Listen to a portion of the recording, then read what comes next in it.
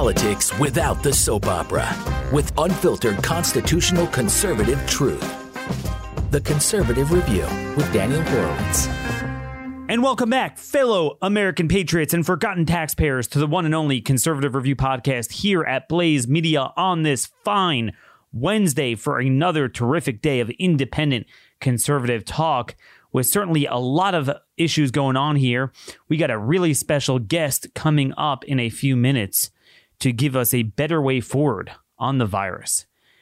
And the reason why I'm talking about that now, really in light of our terrific show yesterday with Rich Higgins, gaming out a second term of a Trump administration, assuming he wins, and what that looks like, what that may look like, and the role we all play in ensuring it looks like the better scenario.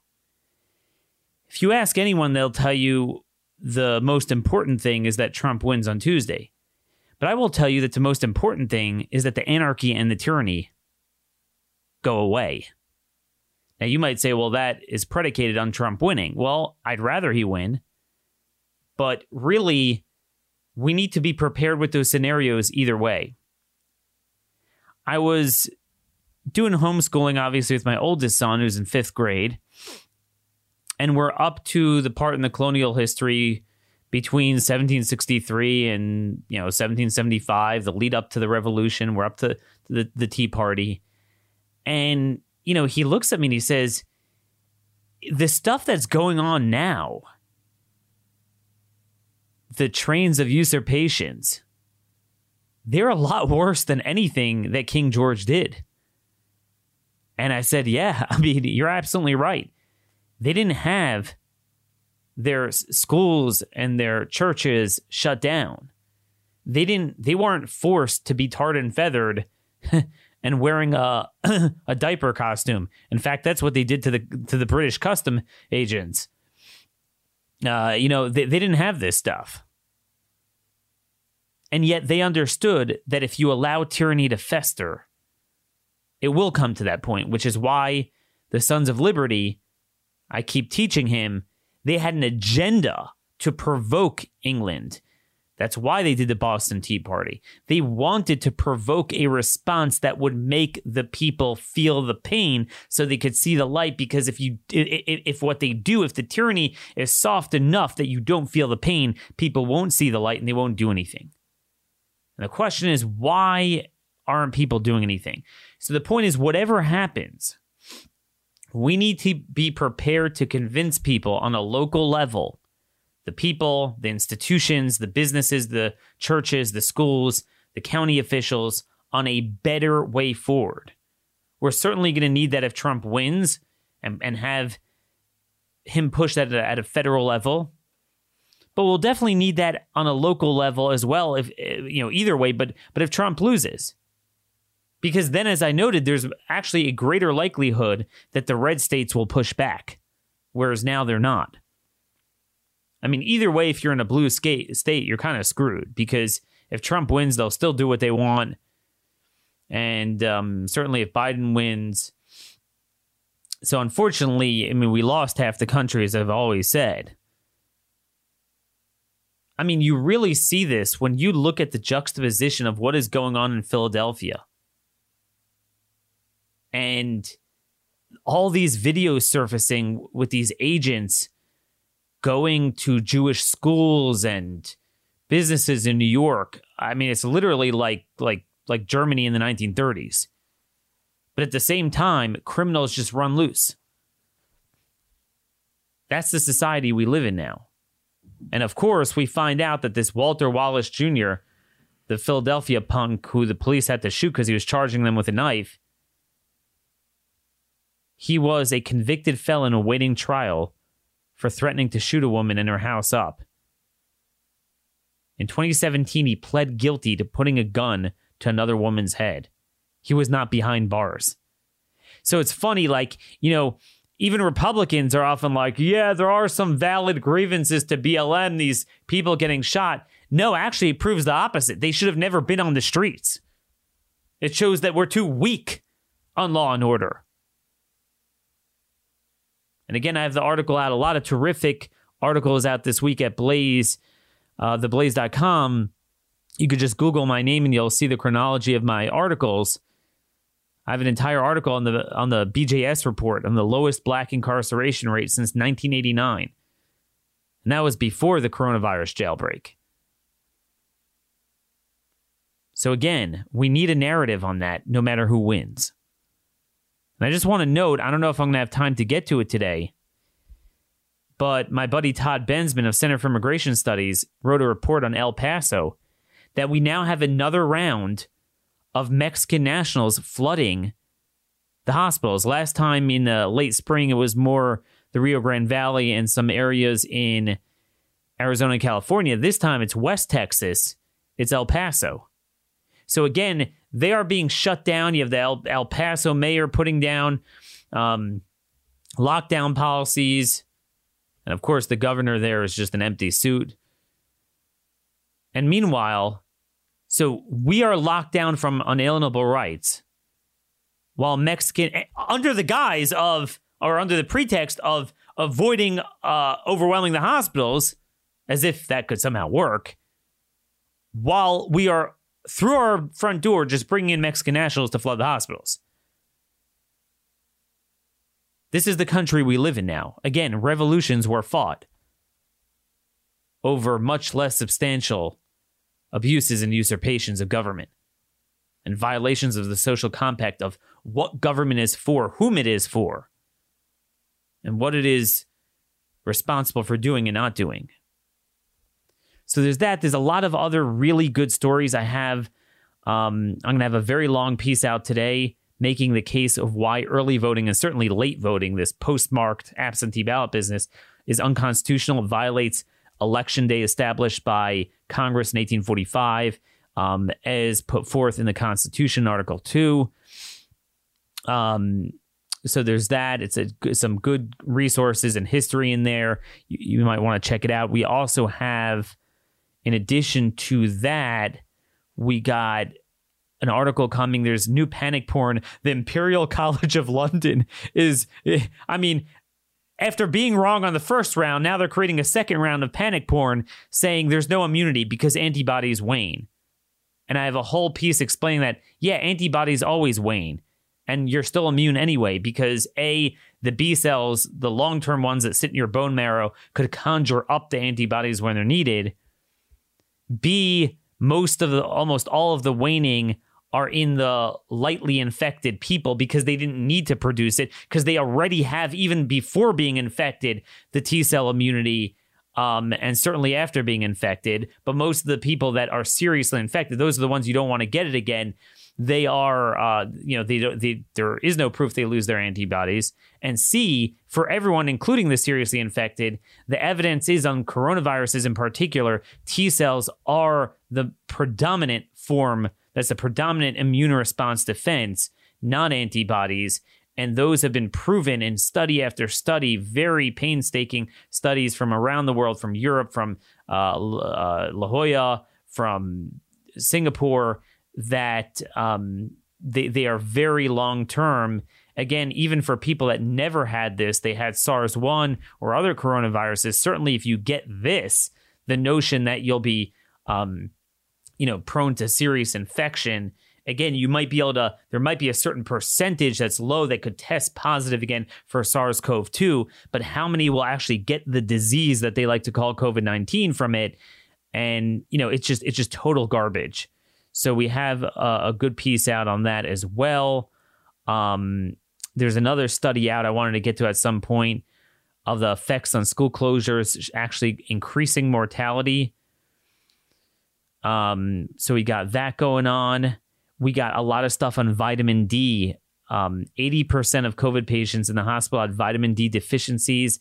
There are country by country studies that have shown that Belgium and some of the countries with the worst, UK, the worst outcomes, have low vitamin D. The Scandinavian countries would seem better off, have high vitamin D. And again, this ties into the fact that the one thing we could actually do medically to assuage the problem of COVID-19, which is prophylactics to boost your immune system, zinc, vitamin D, vitamin C, hydroxychloroquine, that they dump on and they downright have as their protocol for treatment no, it's unbelievable. According to the FDA and CDC, they're basically saying no prophylactic, like, unless someone's seriously ill, don't do anything. And that's stupid. And then if they're seriously ill, you know what their treatment is? They have 4 different boxes. Remdesivir, remdesivir, remdesivir, remdesivir. And ironically, the only study that ever studied its efficacy after hospitals spending $3,000 a pop, courtesy of taxpayer dollars and debt, to get that, to procure that from the companies, whatever that company that made it, was that Gilead? It doesn't work. Whereas hydroxychloroquine, even Harvard admitted it works, certainly as a prophylactic. So we have everything backwards. The one thing that you could actually do, how many people even know this? To take vitamin D. By the way, I've been doing it recently, and it's amazing. I had a bunch of warts on my body. They all went away. I mean, my fingers. It's vitamin D truly is a wonder. Again, God gives us certain tools. We could either use them or ignore them, but we can't invent tools that he hasn't yet given us. And there is no tool to stopping the spread of the actual virus. Now, with us today to go and explore some of these options of what we can be doing better, how to better empower people to confront the virus, not to fear it, to live with it, because we are going to live with it no matter what we do. It is going to spread no matter what we do. It will reach that herd immunity threshold no matter what we do. We could do it the hard way or the easy way. So far, we've chosen the hard way, but there is an easier way. And I've promised you to always bring guests like I've had on this week and other weeks that are different from whom you will see on places like cable news, where despite the fact that they don't have that traditional resume that usually gets them on cable, they actually know what they're talking about. You actually will learn things beyond just dumb platitudes. Wear a mask, social distance. Okay, tell me something I don't know. Tell me something I don't know about the virus, about what I can be doing, about vitamin D, about, how it really spreads, the background about masks. So Megan Mansell is a former district education director for special populations. So she was responsible for the schooling accommodations of those that are disabled, immunocompromised, autistic, behaviorally challenged. So very much experience with schools, how to run them, the accommodations with particularly vulnerable populations. It's funny that she also happens to have a very smart background in hazardous environments with PPE applications. So if you want to just read some of her stuff, you got to follow her on Twitter at Mamasaurus Meg, and I'll spell that for you, MAMASAURUS Meg, MEG. Very good Twitter account to follow. She is one of our smart people here at rationalground.com, one of the best ad hoc policy groups I've ever been a part of. Gosh, if we had this on healthcare and education, we'd really take over the world. Just terrific website to check out.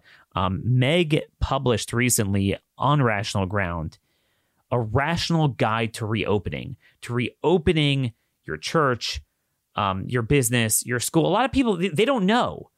We're being told, shut up, mask up, don't get the virus. And if you do, we'll put you on remdesivir and a ventilator and you'll die. Well, that's not an option. 60 million people likely have gotten it, give or take. It's, it's like a cold. You can't avoid it. You have to assume you're going to get it. How do I deal with it medically? How do I deal with it logistically? No one is telling us this. Well, Megan is here today to give us a guide based on her experience. Megan, thanks so much for joining us today. Thank you so much for having me today. Yeah, and I really am, and I'm intrigued by your background and everything with PPE. And that's why before I get to your rational reopening guide, I want to go back into some of what I discussed last week with Dr. Colleen Huber about the efficacy and some of the potential harms of universal civilian mask wearing. So you are into PPE applications and you're familiar with the ADA and OSHA compliance with dealing with hazardous environments. And I think what a lot of people are confused about is they see masks as part of that PPE smorgasbord. Like, doctors use it and, hospitals use it. And it kind of sounds intuitive. You cover your face. Now, obviously, in the 7 months that we've been using this, the results stand for itself. I mean, it's obvious it doesn't work. But could you explain the science why clearly it's not working to stop the spread of SARS-CoV-2? Absolutely. And much of the answer to that is in the masks themselves. Everybody has just thrown this blanket over masks and over PPE with the assumption that they're all for the same thing. Apparently, according to them, they're all for the same particulate size. They all work with vapors. They all work with airborne particulates. But unfortunately, that is in no way true. Cloth mask use should be stopped immediately. There is no production control variable with any cloth mask production to measure, test, or assert efficacy based on COVID particulate type. And COVID, the size of COVID is where you should have started out with all of this. When we had information being fed to the public about masks, that conversation needed to be containment-based, and containment-based measures do everything based off of particulate size and type. COVID is incredibly tiny. It's 0.06 to 1.4 microns. But the exhale openings in the masks that we are able to test and assert efficacy percentages in that have extensive testing backgrounds for them, those will speak about N95 or higher grade respirators and surgical masks. The smallest opening in a mask or in an N95 or higher grade respirator, the smallest exhale opening is 4 microns. And COVID at 0.06 to 1.4 microns is not only easily able to escape through that, but during what's called a plosive force generating event, which is a sneeze, a cough, or a scream, it actually pressurizes forced filtration through those tiny openings.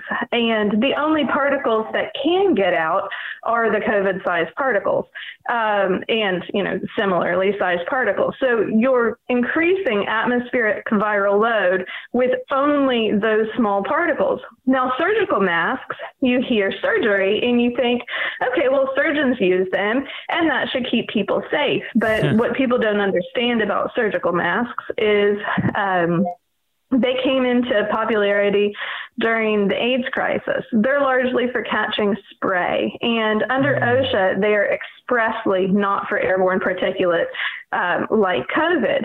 And it took a long time for, things to publicly turn and acknowledge that COVID is an airborne particulate. But from the beginning, that should have been based completely on its size, because you go based on the smallest size that it could possibly be. And so, in essence, you're protecting against 0.06 micron particulate. And that requires a very specific grade of PPE. The PPE also has to account for something called Brownian motion, both on inhale and exhale, in order to effectively be protective against COVID, and that none of our test sites are using exhale filtering PPE that actually works for COVID-sized particulate, creates a widespread test invalidity due to site contamination. It invalidates both, it contaminates both site environment and materials within that environment, and creates transmission points for the contagion that you're trying to detect. So what you have there that's very interesting. So let's go back to the surgeons. So, just to break it down simply, there's, let's say, 3 sizes. There's stuff you could see. It's not microbiology, like a spray of blood. Or like the dentist, that, plaque and tartar flying off from the tools. It's small, but you can certainly see it. So that's big, and, that's why I use it. And then there's bacteria, which is microbiology, but it's larger. And then there's viruses. There was never a premise that this stuff would block viruses, right? No, never. And that's not what it's intended for. It was intended in a surgical setting. It's intended from keeping the mouth spray from surgeons from getting directly into open surgical wounds. And even that has not been shown to have any effect on wound infection rates. But then in protection of the surgeon, they're porous by design. They don't withstand plosive force because they're not designed to, and they're only for catching that larger particulate.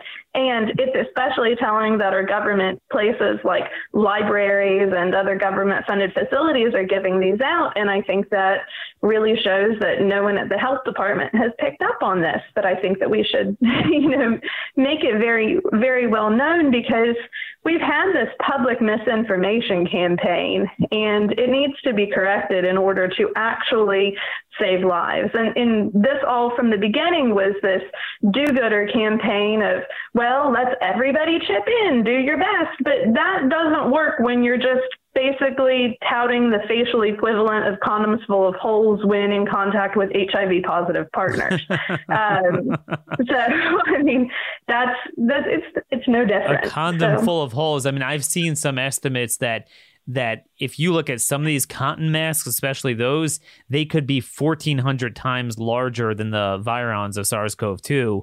It would be like driving a truck inside of a tunnel if you picture the tunnel 1.82 miles. So, and obviously the surgical mask will be somewhat smaller, but still, a lot larger. And clearly it's not working. I need you to... And sure. With condoms, we recommend latex because they have 98% efficacy. You can't... If you can't assert something due to a lack of validity controls and control variables, you can't assert percentage efficacy. So we go with a baseline, and the baseline absolute minimum for COVID is N95 or higher. Is N95. And look, Meg, I want to point out what's very important is there's a seesaw. There's an inverse relationship. So, there's one thing to say, I'll put people in a lab and have a form-fitted, the tight clamped down, N95, and then we could test the efficacy. But the reality of civilian, mass universal civilian wearing of it is that they don't wear that. There's an inverse relationship to the extent that you're in school 7 hours or you're doing a 7-hour shift. It makes it worse. It makes exactly. it more airborne. To put a COVID patient, a lot of our hospitals are giving their N95 supply to COVID patients upon hospital release. And if they sneeze or cough or scream in that N95 in a public place, they're making COVID more airborne, where it remains aloft for extended periods of time and doesn't settle in the 6-foot arc that, is the predictable arc of larger droplet. And so then you're left with just many more unknown variables instead of saying, okay, we have gotten some information wrong here in what we're teaching the public on how to best protect themselves. And maybe we need to look at this from a different angle because, if you have facial hair, I believe somebody sent me the percentage yesterday. I think it was 65 or 55% of men have facial hair.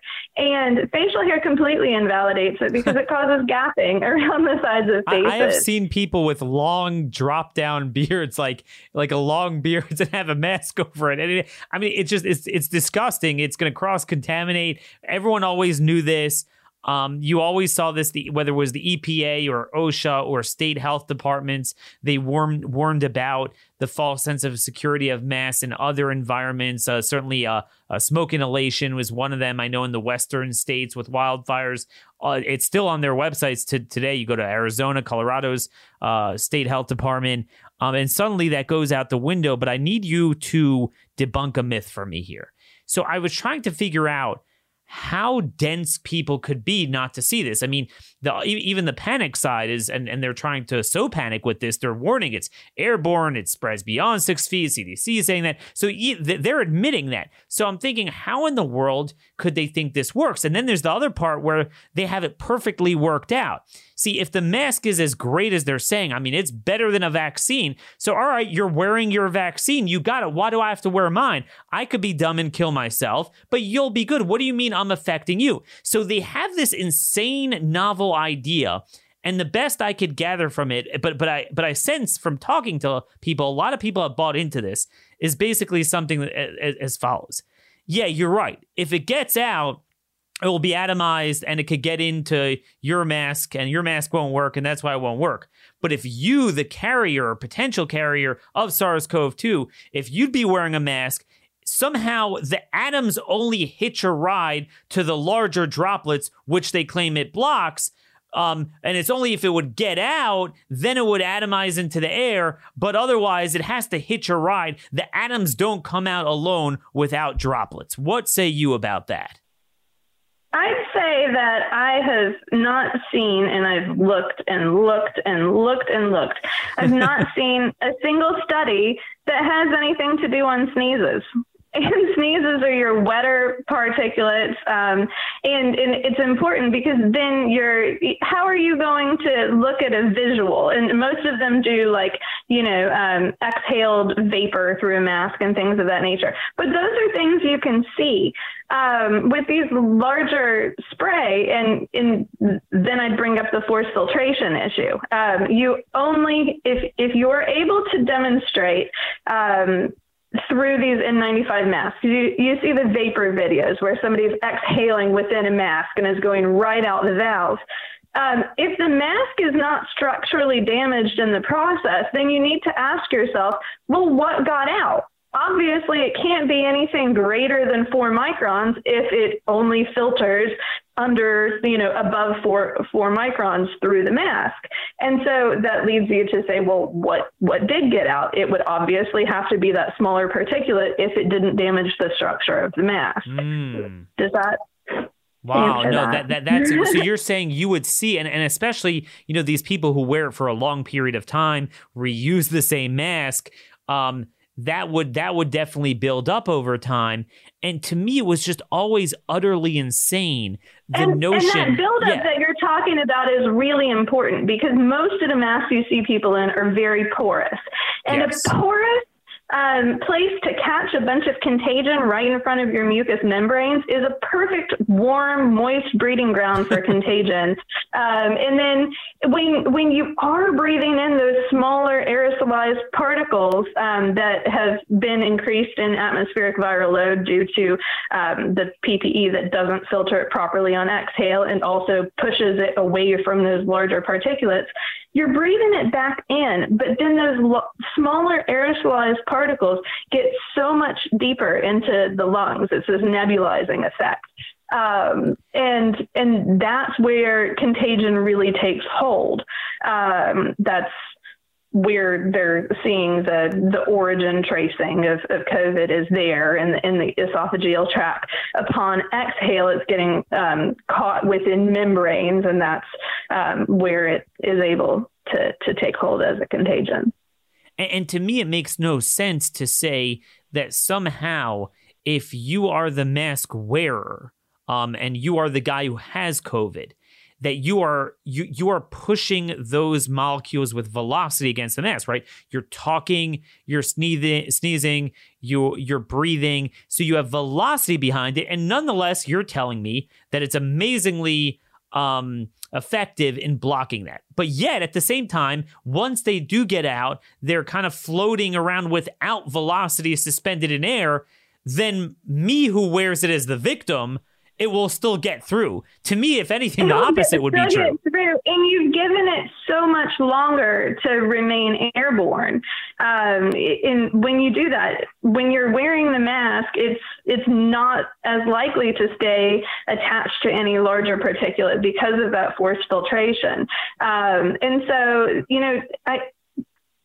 turning your head away from other people and not breathing in directly in their cloud after they sneeze, I feel like would be a lot more effective than putting some porous thing to catch right where you're breathing in and out of. And then if it lands on there, you have a much greater likelihood of later inhaling at such a force that you're pulling it from the mask and you've given it time to breed.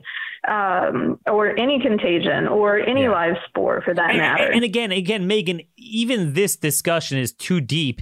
It's starting from the N95 point, because if you talk about what most people are wearing for long periods of time, not the people that go out for 10 minutes because they're forced to wear it so you step into a store, but I'm talking about the people that work 8-hour shifts, whether it's in a store, whether it's in a school, whatever it is, those people ain't wearing N95s. I mean, I see them because by definition, it does have some degree of effectiveness. The filtration is small.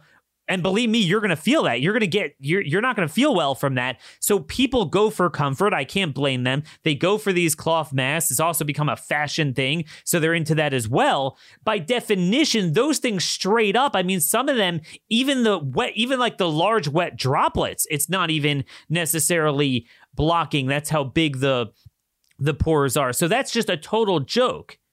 So I want to move on a little bit. And that's a huge issue. It's a huge issue when grocery stores and places of business are requiring their workers to wear masks. And I met a woman, and I went and visited the same grocery store over a 2-week period. I went in 5 or 6 times.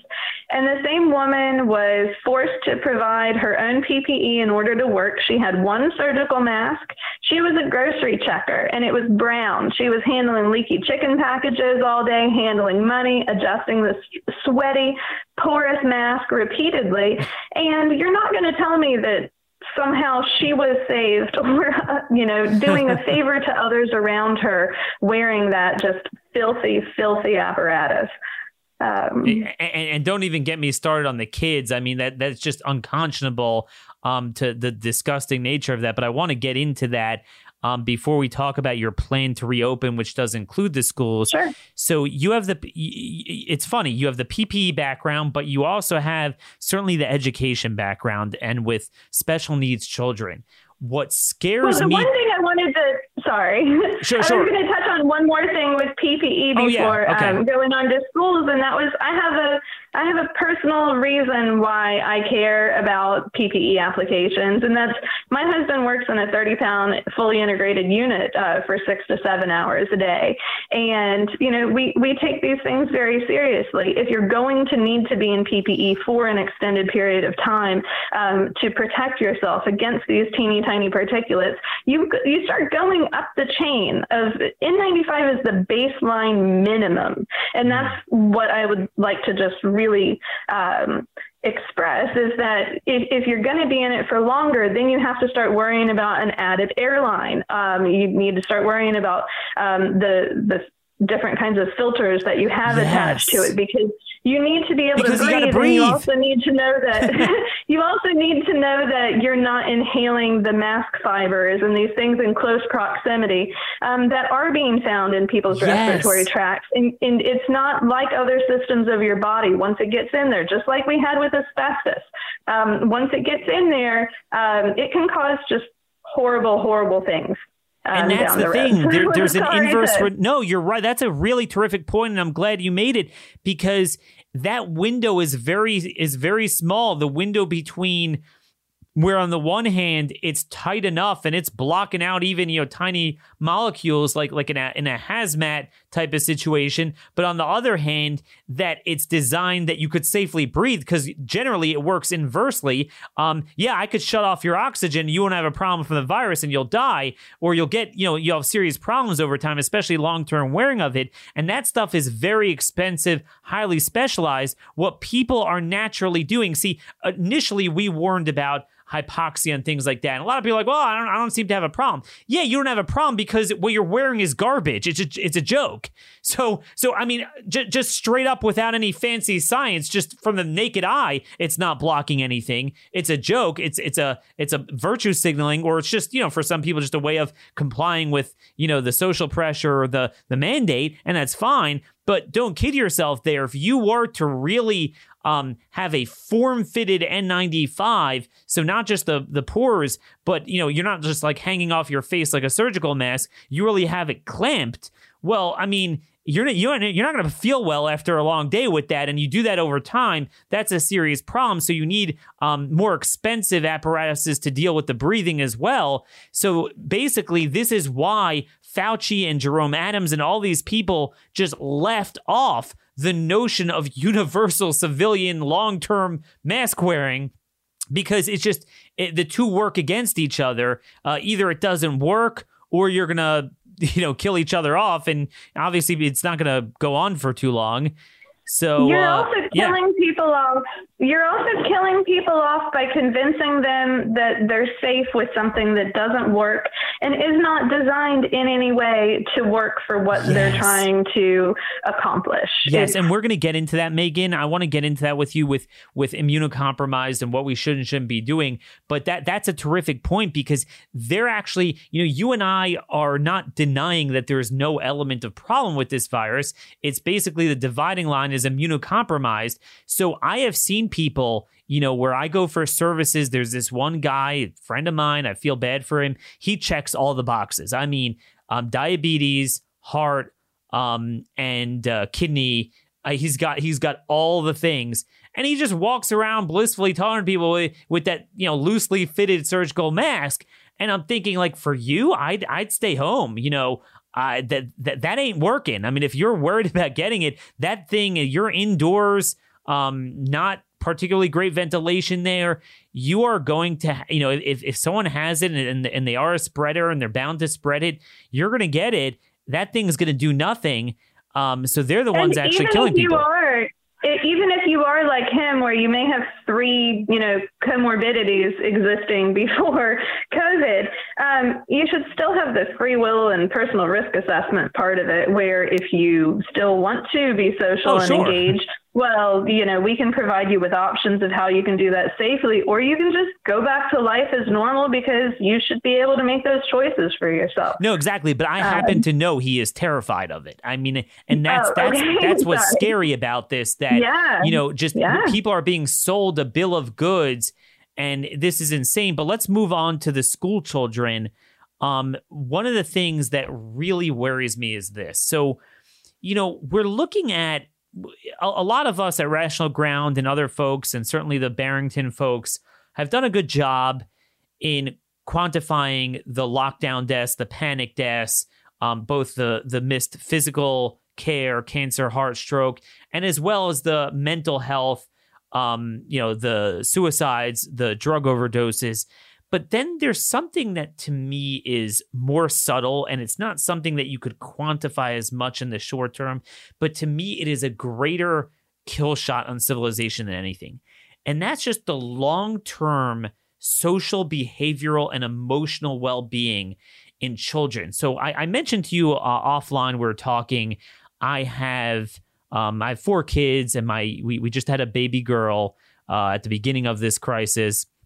And what terrifies my wife, because we've already seen incidents of this, where she's really scared of human beings, because A, she's not around too many, and B, when she is in the store, they all look like mummies. And my fear is, like, it's bad enough with my 8-year-old and 10-year-old. You go 7 months, and they plan on going years if we don't stop them with this insanity. But you have a baby that has never seen human interaction. I know you have experience in dealing with autistic school children. My wife asked me the following question. She said, aside from the harm it will do to autistic children, will it not induce kind of symptoms of autism in some other children? Absolutely, it will. I mean, there's so much that we rely on with faces other than just facial recognition. We, for one thing, are isolating entire populations of people who rely on lip reading, but we all rely on lip reading for learning how to speak. That's where you learn tongue placement. That's where you learn tooth placement. And I know that sounds funny, but you do hold your teeth in a specific way when you make different sounds in your mouth. And some schools aren't even allowing people to unmask with speech pathologists. You have entire classes of children put around each other, kept away from one another. The it's traumatizing. And if you see children who have been segregated for extended periods of time, they have no idea how to assimilate with others properly. They will, keep a border around themselves and be fearful of touch or proximity with others. Which are really common characteristics also of children with autism. It's going to be harder to properly diagnose, and so many children who do legitimately have autism are missing out on essential, absolutely critical early intervention services, which have very lasting effects on their ability to socialize and assimilate long term.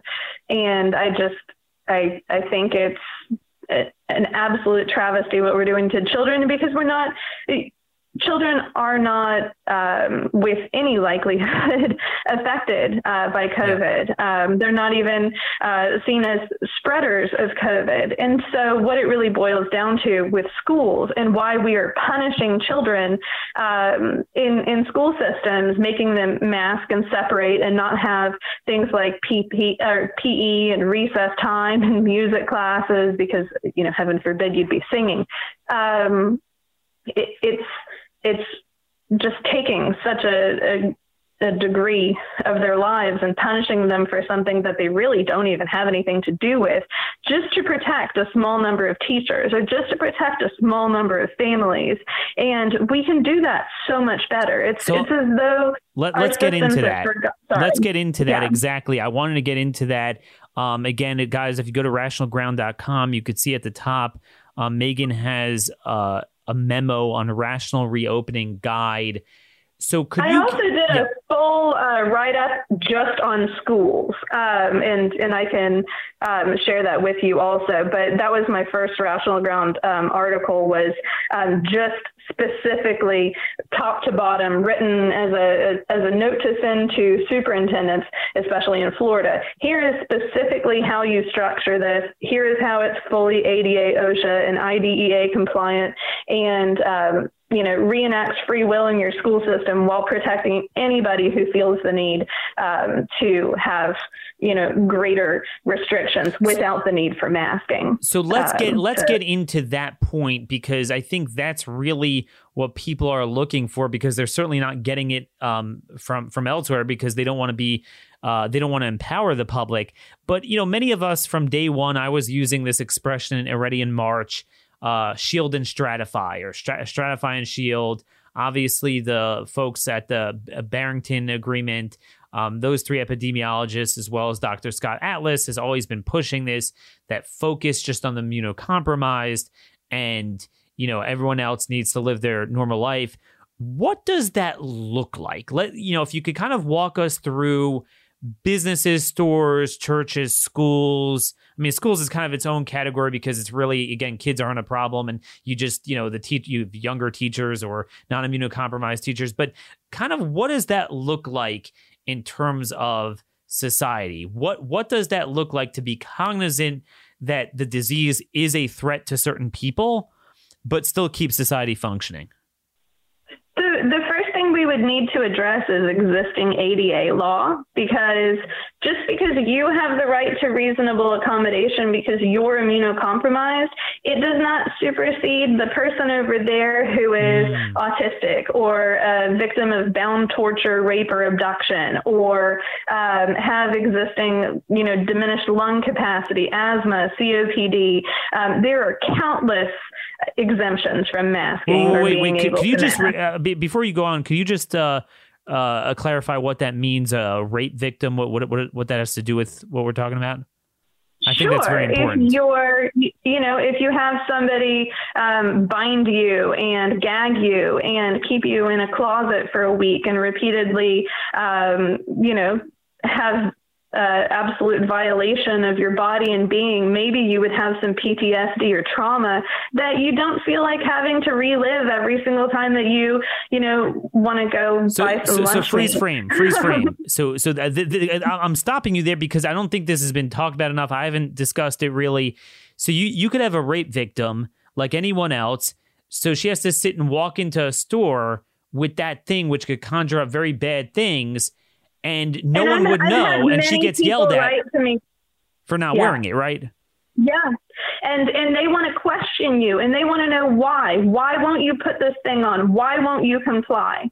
And these people are told, well, if you can't deal with that, just get delivery. You no longer belong in the public sector because you had something horrific happen to you when you were 13 years old or something that you had no control over. But, just comply or stay home, because even though you don't have this and you're not contagious, we just want to make sure you look like everybody else. And that's more important. And that's more important than your mental health and your ability to, fight what you've been through every single day. Like, they're not faced with these horrible things already to have to be reminded of it. And so in speaking of accommodation, I believe, that is important that we address that all people who cannot mask have the right to engage in commerce, as does anyone else. And people like to bring up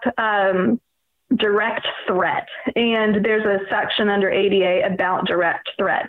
If you are walking up and coughing in someone else's face directly, yes, that's a direct threat. Or if you're immunocompromised and you're a hairdresser and it would put you in just too close of a proximity for comfort, that can constitute a direct threat. But the existence of somebody who may or may not have a disease is covered under ADA. And in the 30 years since we've had HIV, we didn't have quarantines. We didn't have lockdowns. We didn't have any of these measures with something that at once was an absolute death sentence if you had acquired it. And this is nowhere near as serious as that, but the measures taken against people have been far more severe. You're basically reminding us that we never do this in the context of anything else. We have ADA, OSHA requirements, and sometimes I think it's even too much to make people spend a lot of money, stores, establishments, to accommodate these people.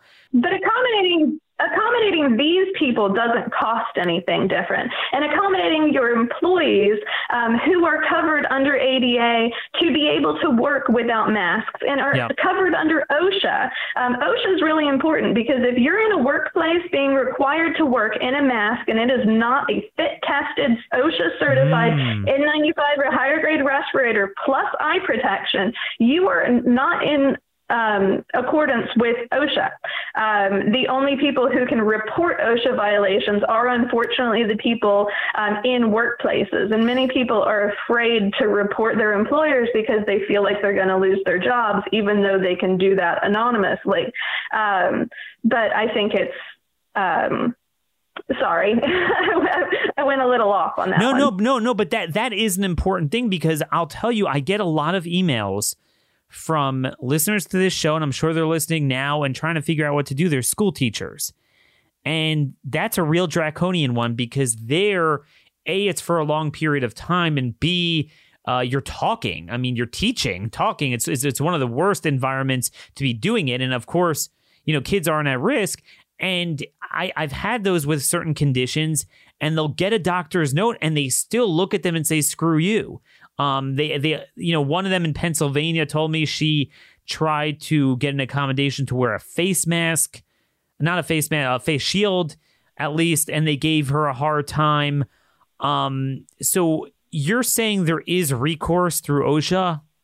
Yes, there is. There's recourse through OSHA and ADA. Anyone who denies commerce outright instead of providing reasonable accommodation in a public space is in direct violation of ADA. They can say, this is my private place of business. I would prefer you not come inside. And as long as it's not something like a haircut or something, if it's the purchasing of a good or a service like paying your taxes or something of that nature, well, that's not private. But in a private business, they would still have to, you want to buy that candle, they can meet you at the door. They can deliver it. They can allow you to pick it up, no contact.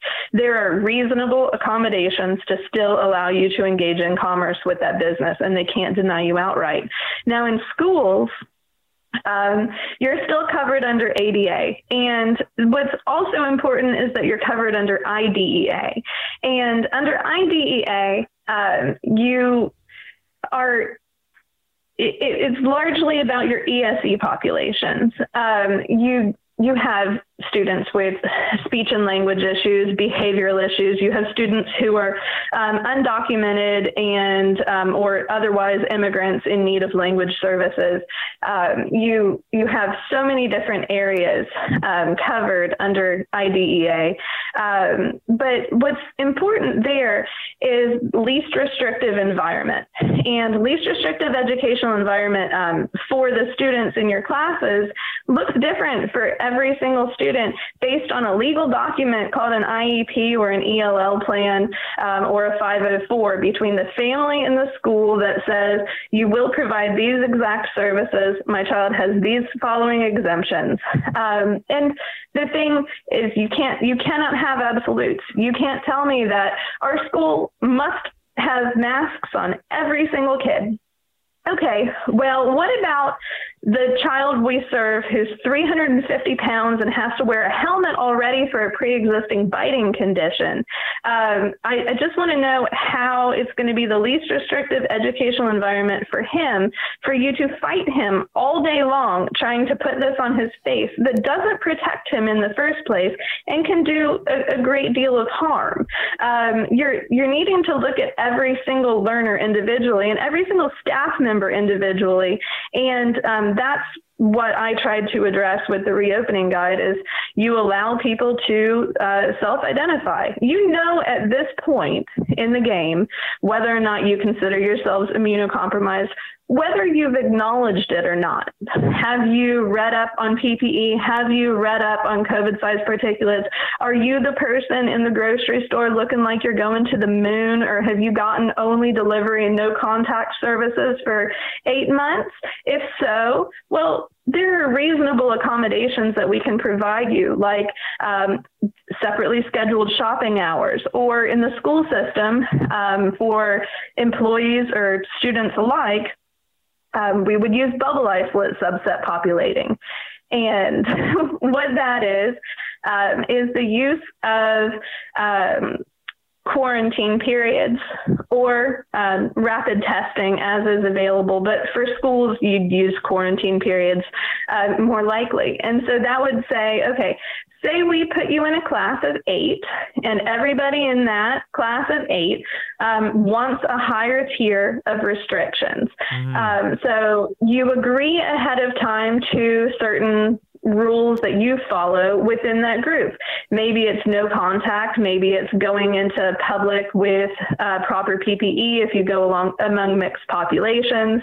If you feel sick, in any way, shape, or form, you stay home and there's no truancy penalization for being out.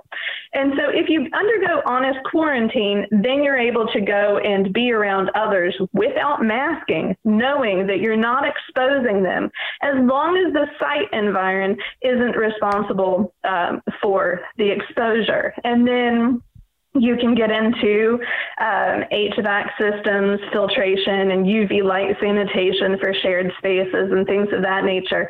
But what's important in that situation and with immunocompromised groupings is buy-in.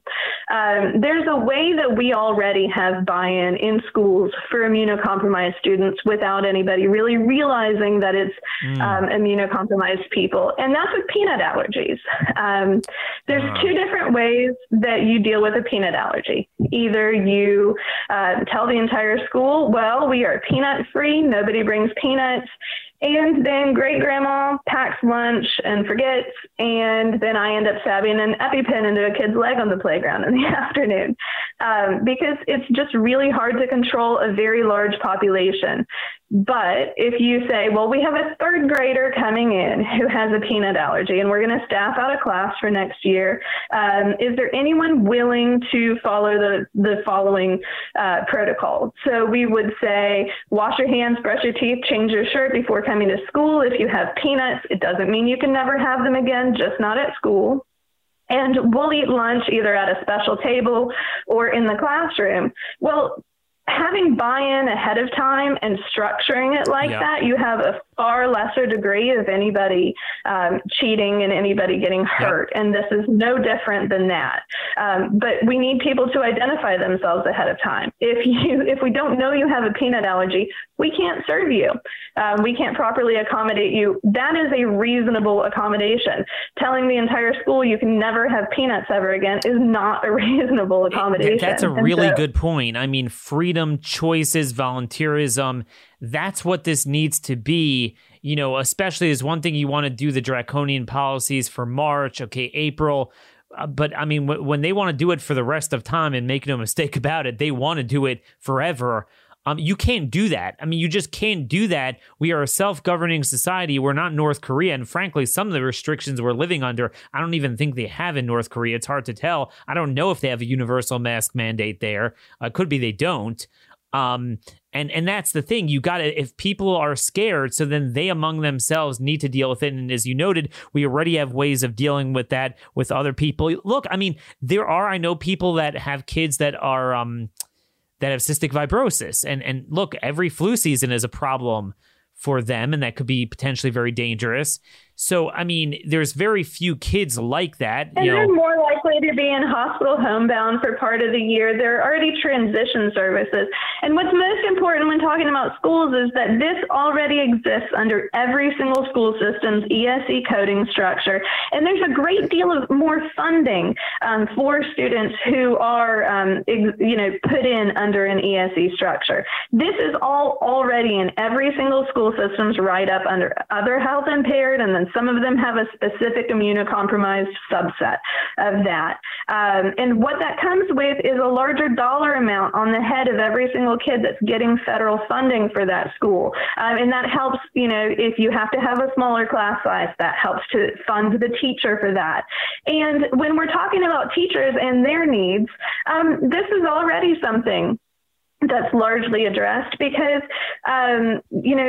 if it's a high school age teacher and they need accommodation for, they identify as immunocompromised, okay, well, maybe you'll teach lecture style in an auditorium separated from your class. Or maybe if you're super immunocompromised at the high school level, you'll teach over a digital projector and have an aide watch the physical class in the classroom. For elementary school students, that could be you're the teacher of a controlled bubble isolate subset populate, or maybe you're responsible for one-on-one interventions. You could do IEP implementation monitoring. You could do outdoor extracurricular activities like dance or playground supervision. Yep. There are places for you where you would be lower risk. And you can't say two teachers have a heart condition, so therefore an entire school of 500 kids, we're just gonna mask everyone. Not that they work for, even if you do have a condition like we said, but and then have all this stuff and rolling shutdowns and hybrid or whatever else they're doing. No, I mean you try to move them around to safer environments. Well, and again, worst comes to worst. And the greater thing is, most schools, I mean, not bigger city schools, but a lot of our smaller schools and around the country, well, you have portables, put them in a portable, improve the HVAC system. Don't let anybody else use it, or use UV light sanitizing equipment between use, and sanitize touched shared surfaces. And then it's very specific, and it's about accommodating certain people, just like, the accommodation system has done all along, and we don't need to overcomplicate it. Sure. So we are almost out of time here. We've obviously gone long, and there's still a couple more things on your list here I wanted to get to. But folks, go to rationalground.com. You could see Megan's work. We have time for one more thing, and I got to get your take on this because this is so important. And that is the balancing act with seniors and particularly those in nursing homes. So on the one hand, we all agree that this certainly has been proven to be a dangerous virus for those in nursing homes. And, until now, we've been saying, don't lock down all Americans. Don't, treat everyone else like immunocompromised. Lock down the nursing homes. But that language itself is not actually precise, because the problem is you could do that for a month or so. But when you go and, you definitely don't want them to be exposed. But on the other hand, when you go and indefinitely lock down people in nursing homes and other seniors, even from family members, for the rest of their lives, that is 100% fatality rate. That is they're going to atrophy. So that can't be done either. What is your proposal for balancing functioning life in a nursing home? Well, I would use the containment principle of osmotic immigration. And when we had a time, immigration. Okay, can you define that? Osmotic immigration. Osmotic immigration is the use of checkpoints. And if you have a facility that is without any infected persons within it, then the checkpoint is at the entry point. And that's when you would use containment-based testing, either self-testing in isolation or, correcting the testing issues that I discussed earlier, and having the proper protocols in place for testing. So you can either test at the start of a shift or at the entry point where you haven't come into contact with any other people or anyone within the facility until you have that rapid test back. And then you would know that you don't have a high enough viral load for transmissibility when going in and among that population for a short period of time. If it's a new intake and it's somebody who's going to remain among that population, then that's when quarantine for a set predetermined amount of time. And right now, the current recommendations are anywhere between 8 and 14 days. But 8 is what the CDC is mostly going with these days. But if you are to quarantine somebody for a very short period of time like that, then they can be in and among others in that population without anybody having to mask, without anybody having to, be completely restricted from socializing like they are, which is the most heartbreaking thing. It's already heartbreaking to have to be in a care facility or a long-term care facility for vulnerable populations. And so I don't think that we need to make life harder on people who are already, having to be faced with those things. But once you're in that care facility, the transmissibility could be the, often yucky discussion of fecal oral transmission. And then you also have the airborne and surface transmission issues to work with. And so once it's in, and it just needs to be said. Once it's in one of those facilities, it's going to spread like wildfire, just because that's the nature of it. When you get flu in a daycare center, same thing. It's just it's just the nature of the facility. And so protecting those vulnerable populations with these setup checkpoints and addressing what we're doing wrong with testing. And if it's not the rapid testing, then we get into the whole PCR threshold issue where we're using thresholds that are way too high to indicate live viral matter. And that's another thing that I discuss in the reopening guide, is just from all angles, how can we do this differently? And, actually try to protect the people who this is supposed to all be about protecting. Because from the very beginning with this, we have touted these measures as for the safety of others, but I just don't see anybody who's actually being protected. It's just endless fear mongering. And I believe wholeheartedly that we hear so much about masks because they have no idea what to do next. And it's the greatest thing, because you could just control people that way. Just wear a mask. Just wear a mask. Every time a state gets in trouble, that's the first thing they turn to, even though it's never worked elsewhere. There's no humility. There's no humility involved. That's part of the problem. There's a lot of problems here. You've discussed a lot of it. Certainly, this is the better way forward. We need in a second term of the president. We need governors to adopt this. We need you guys to take this to your local officials. Again, you go to rationalground.com, as well as follow her at Mamasaurus Meg on Twitter. Really knowledgeable about a ton of issues. We didn't even get to them all today. Meg, you're invited back anytime you want. Thank you. I'd happily come back anytime. We certainly covered a lot of ground, and keep us updated, all right?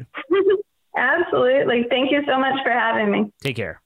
Folks, and there you have it. That was Megan Mansell, one of our real public policy experts, public health experts at rationalground.com. And she certainly has a lot to say. We barely scraped the surface, but re-listen to the show again, because she made a lot of profound points. Just her expertise is so great that, sometimes it's just, you got to slow it down.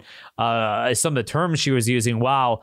But again, like that just goes to show there are people with experience in education settings and PPE settings. She has both, that have a lot to say on this, and they're not getting a platform.